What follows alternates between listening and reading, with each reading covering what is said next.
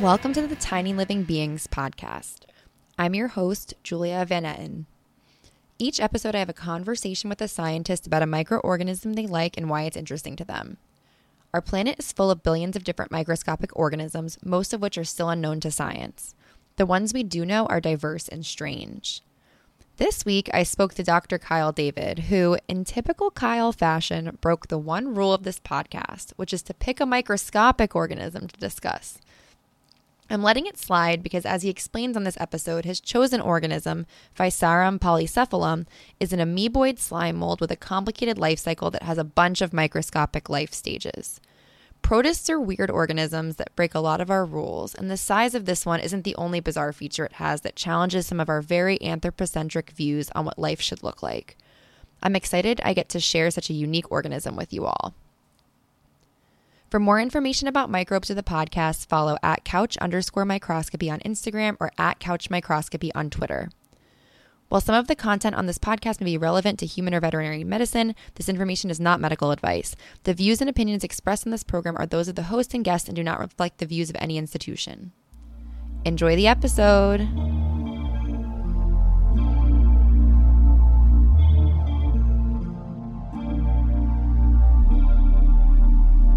Losing my voice.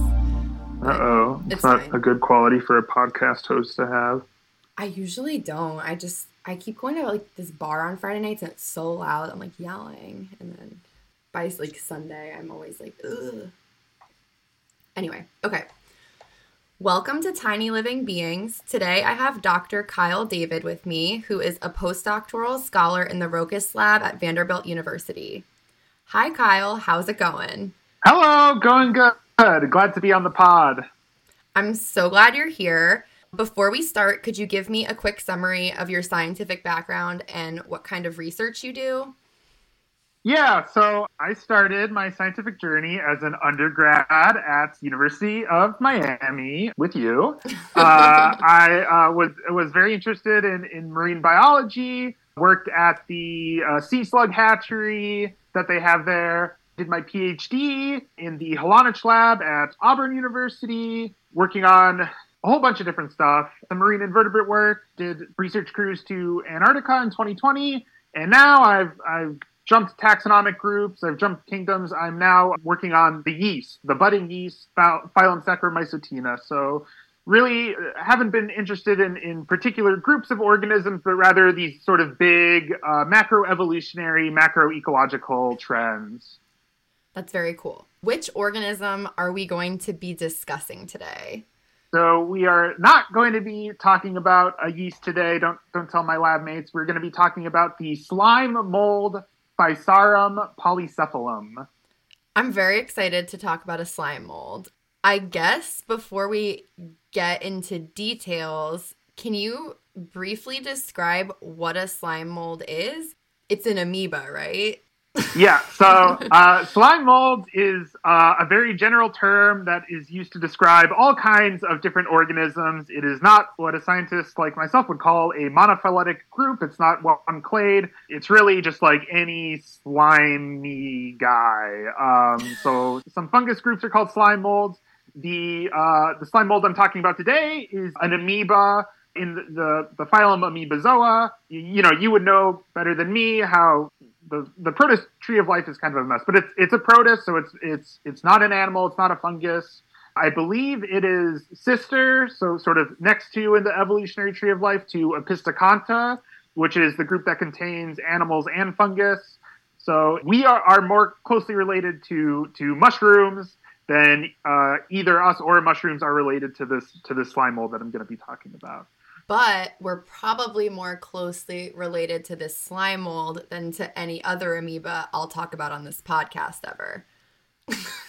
So it's all relative, which I think is cool to think about. Is there a history of slime molds and like discovering them and classifying them? Because I know that some of these amoeba slime molds were thought to be fungi for a very long time. I should maybe disclose that I am not a slime mold expert. I did have to do some primary research before coming on the podcast. But yeah, protists have been, stuff gets moved around all the time. Stuff gets moved in and out of, wastebasket taxon. So I'm I sure some people thought that term offensive. A sorry, taxon. Not describing the organisms that live in the classification itself, but rather the classification is really defined by what it isn't, rather than like any actual unifying characteristics. Exactly, that's a good way to put it. Okay, so what does Physarum polycephalum eat, and where is it found in nature? Does it have a well-described ecological role? What is it doing out there? Yeah, so it really likes dark, moist places. So really likes being under logs. You're going to find it, flipping over logs. I think it's mostly found in Europe, like temperate forests. I don't think it's considered a tropical species, really. And they eat bacteria. They phagocytose. So they kind of engulf their prey. In the lab, they feed them like all the papers I looked at, they gave them oatmeal. They love oatmeal. I saw that too, and we're going to get into that because I have a lot of questions related to this, but I thought that was pretty funny. I know that slime molds have a complicated life cycle. Could you try to break that down a little bit? I was trying to do some research on it before the podcast, and all the diagrams were very confusing to me. So could you talk a little bit about the different shapes and appearances of this organism like throughout its life? Yeah, I mean, it's, circle of life, not sure where to start, but we'll start with the haploid, what's called the amoebal stage. So this is a haploid organism, meaning it has just one set of chromosomes, kind of a gamete, analogous to like a sperm or an egg, but it's totally free living. It's out there. So at this stage, it's microscopic. If you put it in water, it can grow a flagella and start swimming around in water. Like I said, it prefers moist environments. If it starts to dry out or it gets starved, it can go dormant. So not to this extent, but similar to like a water bear, it can kind of turn into a little cyst or a spore where it can survive till conditions become favorable again. But it can also produce asexually as the haploid amoebal stage. So it can just continue doing its own thing, reproducing by itself, but it can also find another amoebal stage carrying a different, so, human beings have sex chromosomes. These guys just have one single gene that determines sex. Sex is kind of a loaded term that human beings apply lots of different characteristics to. Just talking about what an amoebal Physarum might think of sex, just this one gene. And there are many different kinds of genes, and each gene can have different mutations which affect certain things. So some people say that this amoeba can have 720 different sexes because there's so many different combinations of different types of genes that the two amoeba can have when they come together. But that's the other kind of interesting thing is a lot of times scientists will define sex as like the two sexes. One has a larger gamete size, one has a smaller gamete size, again, kind of a sperm and egg thing. But these guys don't have that. All the gametes are the same size. So it's a really, really interesting, very different than what a lot of like animal biologists would think about, which is my background. So I thought this was all very interesting. But anyway, the really fun stuff happens when the two amoeba kind of merge together, and then we enter what's called the plasmoidal stage. In the plasmoidal stage, if any of you in your heads think about a slime mold, that's the plasmoidal stage. So I'm kind of cheating here. This might be one of the only macroscopic microbes that will be talked about on the podcast, but they can actually get over a foot in size. I saw one paper that said like several square meters, which is pretty impressive. It's very amorphous, very difficult. I don't know where you would start and stop to measure this guy because it's very fluid. Importantly, it's a single-celled organism, which is really cool. This is like a macroscopic, very large single-celled organism. The two amoeba merge together and form one cell, and it grows the same way that most organisms grow, cellular division, but there's just no cytokinesis. So the cells don't split into two different cells. It just stays the same cell that is twice as large, and then 4 times as large, and then 8 times as large, and then it just gets bigger and bigger and bigger, and the nuclei do continue to divide, so it's a multinucleated cell, which I thought was really interesting. One of my research areas is polyploidy, which is whole genome duplication, the state of having multiple genomes. I don't quite know if slime mold scientists consider multinucleated cells polyploid. There are billions of copies of the genome in this single cell. So I don't know if anybody's looked at like expression or like how a cell handles having like billions of different nuclei, like so many copies of all their genes and all their chromosomes. So that was really interesting to me. Tempted to start, growing my own and sequencing the sucker. And God, I can't imagine how much money you would need to get a phased genome of this guy. But yeah. So that's so odd. It sounds like it's kind of breaking a lot of these rules that we think about when we think of just some sort of typical microbe, or even like it's kind of in the middle of being unicellular or multicellular. Right. Yeah. Yeah. Very interesting. And then the cycle will start all over again. If it starts to get hungry or starve, if it figures out it's in not a good place to be a slime mold anymore, it can either kind of go dormant like the amoebal stage can, dry up, survive for months on end that way without any need for food, or it can irreversibly form these sort of spore-bearing structures, and then it gives off the haploid amoeba, and the whole thing starts all over. So yeah, you've got some kind of alternation of generation stuff going on, some sexual reproduction, some asexual reproduction, a really, different paradigm from what I'm used to. So all of these terms are actually like the things throughout biology that have always really confused me. So when it's in this plasmoidal stage, this is when we would picture it as this slime mold. Like it looks like kind of little arms of slime crawling on a tree or something. Like crawling on generally, it's like bright, vibrant yellow. And it looks like veins. Like it looks like veins that are wrapping around a tree branch or something. Yeah, we'll talk about the veins, yeah. Okay, and so tons of nuclei in this like veiny looking structure, but there's not cell walls dividing them or cell membranes dividing them. So it's like one giant cell. And so when it goes from this plasmoidal stage back to spores or back to a conventional single cell stage, like what happens to all the nuclei? That's a good question. So yeah, I think it produces these sporangia, but that's also a term used in fungus, and it's in plants.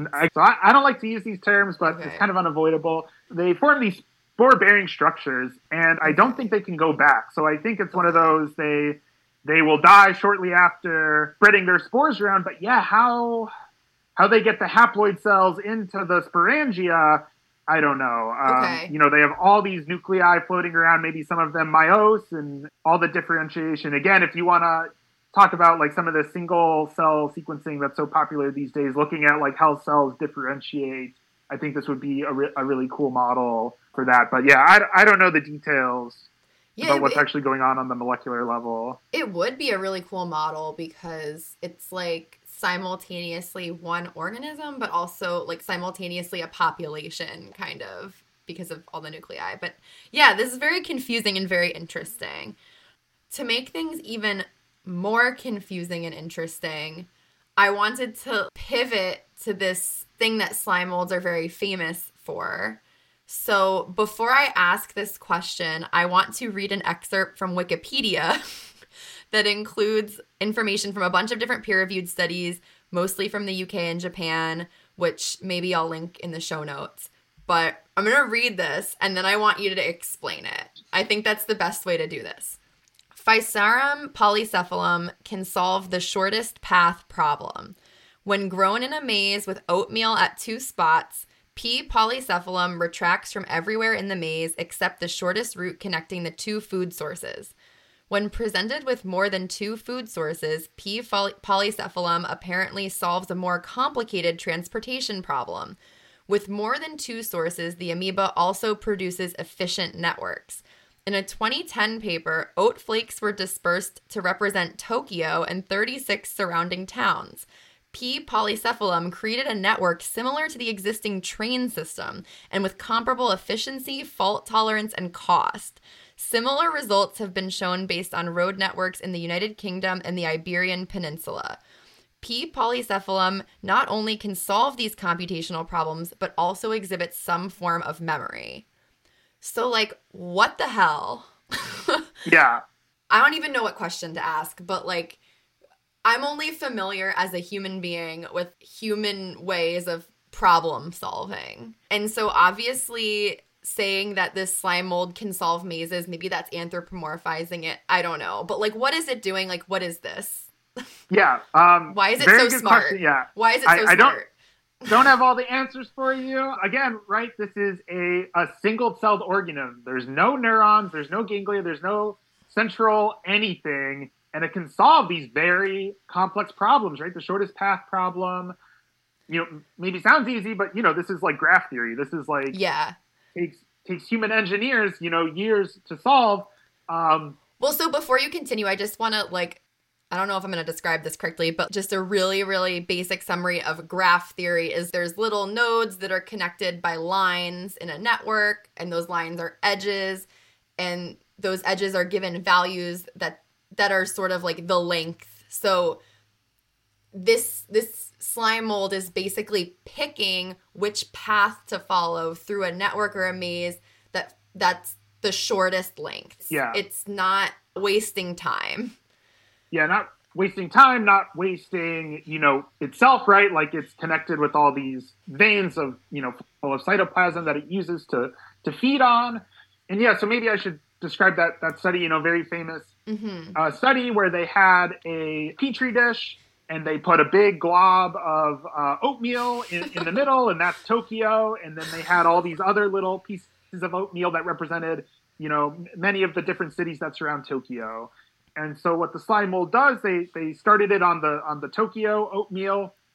So at first it just spreads out. At this point, it looks kind of what you would think of like a single cell looks like. It's just like a big blob that it spreads all the way out, encompasses everything. But then when it reaches sort of near the edge of the Petri plate, it will, then it starts to retract, and then it forms, it pulls itself inward and leaving these sort of veins that connect all the different little food reserves to itself. And then, when you take a picture of that, it looks very similar to the actual Tokyo rail system, which again is both the Japanese engineers and the Physarum polycephalum are motivated to find the shortest path connecting all these different population centers and or oatmeal clusters to one another. So my follow-up question here is it says, the path it constructed was similar, but not the same as the existing train system. Do you think it did a better job than the urban planners that designed the train system? That's tough. I have seen them, overlaying the image on one another. It's not perfect. I don't think it's fair to say that anyone did a better job, right? The Tokyo engineers are limited by topography. I don't know what sort of mountainous features or existing buildings are in the way that might change the reward function of what the most optimal path is. Whereas the slime mold just has to deal with a flat petri dish. But yeah, I have seen some articles with the headline slime mold outsmarts Japanese engineers, and I don't know if I'd go that far. Well, and it's hard it's really apples and oranges, because you could say, okay, many engineers construct a rail system through a city, and this is one cell. But then you could say this one cell has 1 million nuclei. So maybe it has the upper hand, because we didn't have a million people planning the rail system. So I don't know. I don't know which would win in a fight, but in an urban planning fight. Which doesn't sound like a fun fight. Again, given the slime mold can do this in a couple days, all it has to do is grow out. So again, really raises a lot of questions about what we mean by intelligence, how we define intelligence, what intelligence means for different organisms and different nervous systems, or no nervous systems at all. Outside of that, the slime mold really does show signs of learning. There are a couple papers I looked at. One demonstrated that the slime mold has something called habituation. So it was put on one Petri plate. It had to crawl to another Petri plate. In the middle, there was a little. Was it bridge. Oatmeal in the middle? It had to find the oatmeal, but okay. To get to the oatmeal, it had to cross a bridge that was loaded with caffeine, which slime molds really don't like, quinine, which slime molds really don't like. But it can make it across, right? It's not a lethal dose or too far. But the slime mold is very hesitant. It takes it a long time to get across. But if you keep giving it that caffeine bridge, eventually it will get better and better and better and faster. And slime mold that has encountered that same, negative stimulus before will overcome it much faster than a slime mold that has never met it for the first time. So obviously it has remembered this stimulus and knows how to get about it. Another study looked at they would periodically give it, I think they like dried it out or something, some adverse environmental condition at a regular period of time, and it would then anticipate it, where if, you know, every, I don't remember the time point, but like every 2 hours I'm going to hit you with this bright light. They really hate light, bright light, or like more arid condition. And then if they withhold it, it will still contract and sort of prepare and defend itself at that point that they would have hit it with the negative stimulus. That's really interesting. Yeah. So in the first episode of this podcast, Seth was the guest. We talked about Naegleria fowleri, which is the quote-unquote brain-eating amoeba, and we ended up going off on this big rant about how, you know, and I think this is going to be a major theme on this podcast, which is that there's all of these microbes, and we think of them as simple organisms, but they're the product of just as much evolution as we are, and in order for humans and animals to survive, we've had to evolve like quite a bit of quote unquote complexity. And I guess this is just like a really good example of something that's evolved some sort of really complex survival strategy that not only is interesting and complicated and probably took a lot of adaptation and evolution, but also is very much related to kind of the strategies humans have in terms of memory and problem solving. I don't know. It's just really fascinating. Yeah. Really interesting that, you know, all these organisms, you know, have been under an optimization process, evolution for, you know, as long as anything else. So, you know, somebody who's coming from a marine invertebrate lab and PhD, I kind of have a similar chip on my shoulder where people describe complexity or our hierarchy. And, you know, humans are so dang smart. We have all these engineering tools. Also, maybe worth mentioning that Japanese bullet trains are designed off of kingfisher beaks, which is a bird. When the bird dives in to catch fish, so it deals with enormous pressure and it needs a really aerodynamic bill shape. So the tips of the bullet trains are designed on bird beaks, and they are following a network that could be figured out by a slime mold. So I really think we should give a little bit more credit to evolution as a problem-solving method. Very, very good point. Going off of all of this, so this is obviously, I don't want to say smart, because I feel like smart is like a human quality that I don't want to just like project onto this microbe.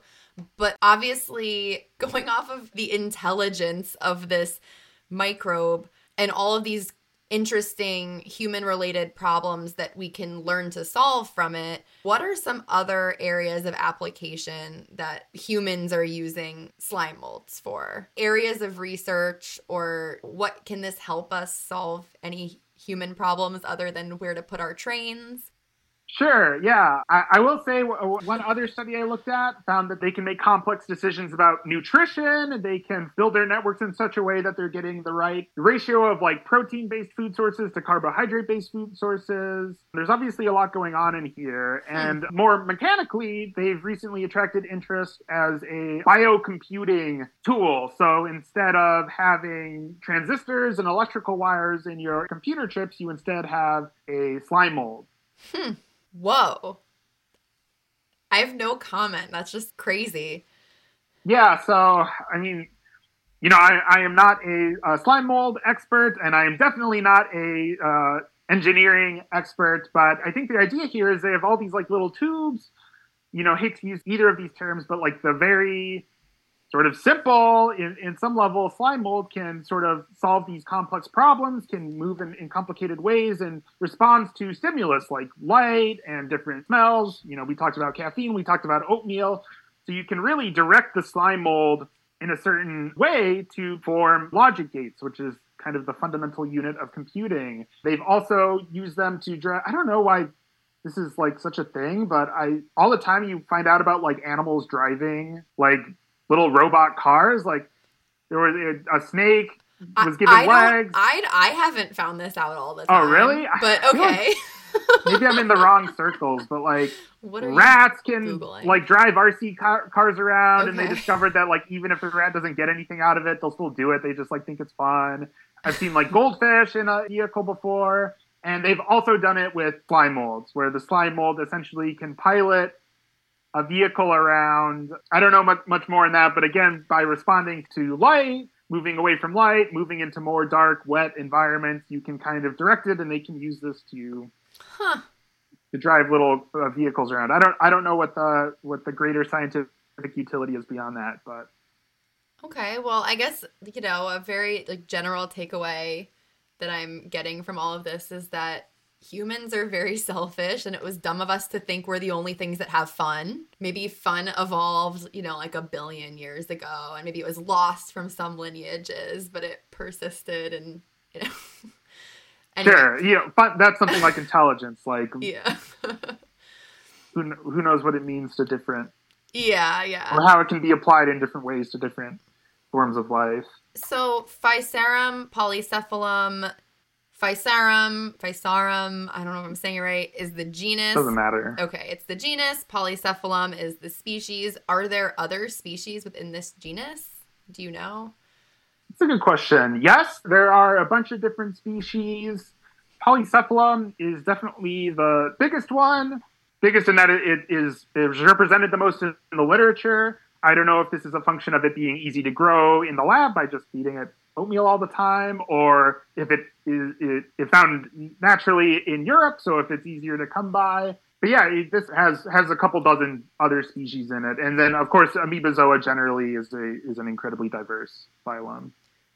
I'm excited that you bent the rule a little bit and are talking about a microbe that has a very prominent macroscopic part of its life cycle, because I think people listening to this might be on a walk through the woods or on a hike, and they might see this, and it's really interesting. Like they might see bright yellow little trails on dead wood, dead tree or live tree, I don't know, in the forest, and I think people would probably assume it's a fungus or just not really care, but maybe people can now be on the lookout for slime molds. And then maybe someone can isolate it and put it on a plate and give it to me, and then I can put it through some mazes and hang out with it, see if it's smarter than me. Yeah, see, again, getting along just fine with one single cell right alongside organisms made up of billions of different cells. I mean, I guess the major takeaway is this is an organism that has been around, has been evolving for just as long as humans being have, and found a way to solve a lot of the same problems, managing its nutrition, getting around negative stimuli, learning, remembering things, all with a radically, some might say simpler, a radically different set of tools, which I just find really, really interesting. Yeah, and this idea of memory, there's so many different ways that you can think about memory, because obviously we have a brain that's made up of neurons, and those neurons are able to store memories. But I mean, there's memory all throughout, all of the kingdoms or domains of life. There's immune system memories. That's one I just thought of is innate CRISPR systems in the most early evolving microbes. So, they can take in a foreign, I guess, viral sequence and in some way memorize it and act quicker against it the next time. So I guess memory is actually a pretty common trait throughout all of life, even if it's not always nervous system based. Yeah, I wonder, conventionally, adaptive immunity, antibodies is considered specific to vertebrates, but I kind of wonder, this is something I've been meaning to ask my immunology friends about, it can't be 100% true, right? Otherwise, anything that would overcome innate immunity would just, stick around forever. Why isn't, a coral reef just sick all the time? Because, it would never be able to ultimately, yeah. Well, I remember, well, there's so much we don't know. And I remember, taking that immunology class in college. We went through all of the different metazoan phyla and like their different types of immunity. And right, not everything has antibodies, but things of some invertebrates have really, like sponges, they have some really weird ways of fighting things off and doing it more efficiently over time, like whether that's within their generation or like throughout the generations. Like there's definitely I think that's a good point. And somehow that's not like technically considered adaptive, but I think we get into this like kind of circular logic where for a long time, you know, science was under this misapprehension that like humans were like the pinnacle, the most evolved. So if you start with that, and then like everything's defined by like how far away it is from humans, and if you're assuming humans are the, you know, most perfect organism, I think you can lose a lot of the appreciation. And, you know, like you dry out a human and leave it without food for like 6 months, it's not gonna be stupid idiot and die on you. But if you do it with a slime mold, it will keep sticking around. So yeah, and, you know, again, just the human aspect is just, in order for us to survive, we had to evolve a bazillion different types of antibodies and this T cells and B cells and this whole adaptive immune system, whereas other things are surviving fine without, you know, maybe with like 2 different cells or like 2 different molecules that can help them. So I don't know. I don't know that our way is better. It's certainly more involved and lengthy. Take the long view about which strategy is going to result in that lineage sticking around for a couple million years. I know who I'd put my money on. Me too. It might be worth mentioning that a lot of sex and like gender biological essentialists will, you know, it's like a gotcha, like, oh, females have the larger gametes, they have eggs, and males have sperm, and that's a biological truth that pervades throughout the, you know, the known universe. And one, I think it's very dangerous even getting involved with that sort of argument in the first place, because human beings are entitled to live dignified lives the way they want to without needing some like analog in nature to justify it. People can just are free to live. But it is, maybe some people think it's worth mentioning that this is an organism that does absolutely reproduces sexually and absolutely does not have anything that closely resembles a bimodal sex distribution. Yeah, no, I think that's a really good point to make. And I know there's a lot of different organisms like fungi. I think some insects, they also don't follow this binary system. So, you know, just because human gametes look a certain way, that doesn't mean that we're like doomed to have to follow this binary system that has been fixed in the, you know, discourse around this for many years. Kyle, thank you so much for coming on the podcast. Where can listeners find you on social media? For the who knows foreseeable future, my main communication platform is Twitter, where I'm Kyle the David, Kyle THE David. If I jump over to Mastodon, it will definitely be the same tag. Yeah, not to take a hard stand on Twitter, but I will say I think Kyle has a very good Twitter. He regularly has tweets that I would call viral, that have gone viral. I think you're a pretty prominent Twitter scientist. I think people should definitely follow you. Thank you. Is there anything else you want to plug? Yeah, go over to my Google Scholar, start citing some of those papers. I've got to start looking for jobs pretty soon. Cool. Let's boost that impact factor. Yeah. Good. That's good. Me too. Go on mine too, people. Well, thank you so much for coming. This has been really fun. My pleasure. Yeah, glad to be on.